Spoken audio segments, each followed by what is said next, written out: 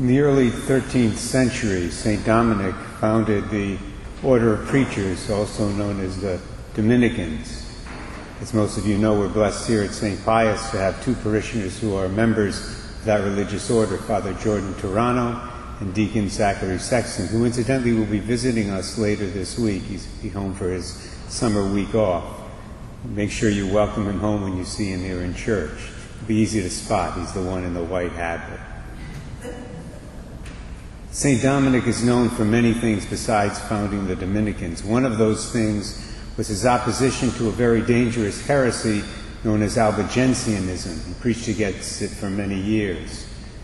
The Albigensians called themselves Christians, but in point of fact they denied many of our foundational basic Christian beliefs.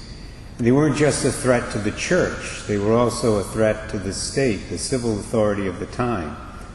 I suppose you could say that they were the spiritual ancestors of the rioters in our major cities in the last few years. Those rioters were not interested in being law-abiding citizens, and neither were the Albigensians. So it's not surprising that the Pope launched a crusade against them at one point. Another thing St. Dominic was known for was his promotion of the Rosary, which legend says he received from Mary herself when she appeared to him one day when he was in prayer. People today often speak of the Rosary as a spiritual weapon, and indeed it is. But it's important for us to note the fact that that's not a new idea.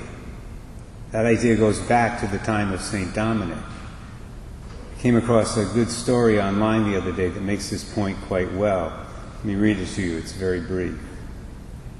In 1213, only 5 years after St. Dominic was given the Rosary, Catholic forces under the joint command of Count Simon de Montfort and St. Dominic were set to fight the Albigensians in Muret, a small town near Toulouse, France. This was obviously during the Crusade. The Albigensians were determined to take over France, further spreading their heretical beliefs. Catholics, of course, were determined to fight for Christ. Unfortunately, however, reinforcements had failed to arrive for the Catholic forces, and the numbers were bleak. The Catholics had only 1,500 men, while their foe had 30,000. Confident of their upcoming success, the Albigensians spent the night before the battle celebrating in drunkenness and debauchery. The Catholics, on the other hand, spent their night praying the Rosary. Their celebration was focused on that of the Mass and the Sacrament of Reconciliation. Finally, St. Dominic went to the Church of Saint Jacques in Muret to pray the Rosary for victory while the Count went into battle. The Catholics were able to rush upon the hungover Albigensians, routing the enemy army and declaring a victory for Christ and Our Lady.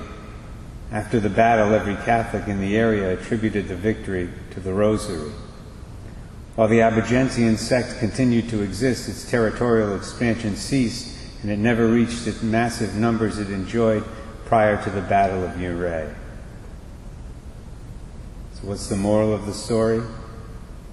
I think if St. Dominic were here this morning speaking to us, he would say the moral of the story is stick with Mary. Say your Rosary faithfully. Say it every day without exception. And at the end of it all, you'll be a winner too.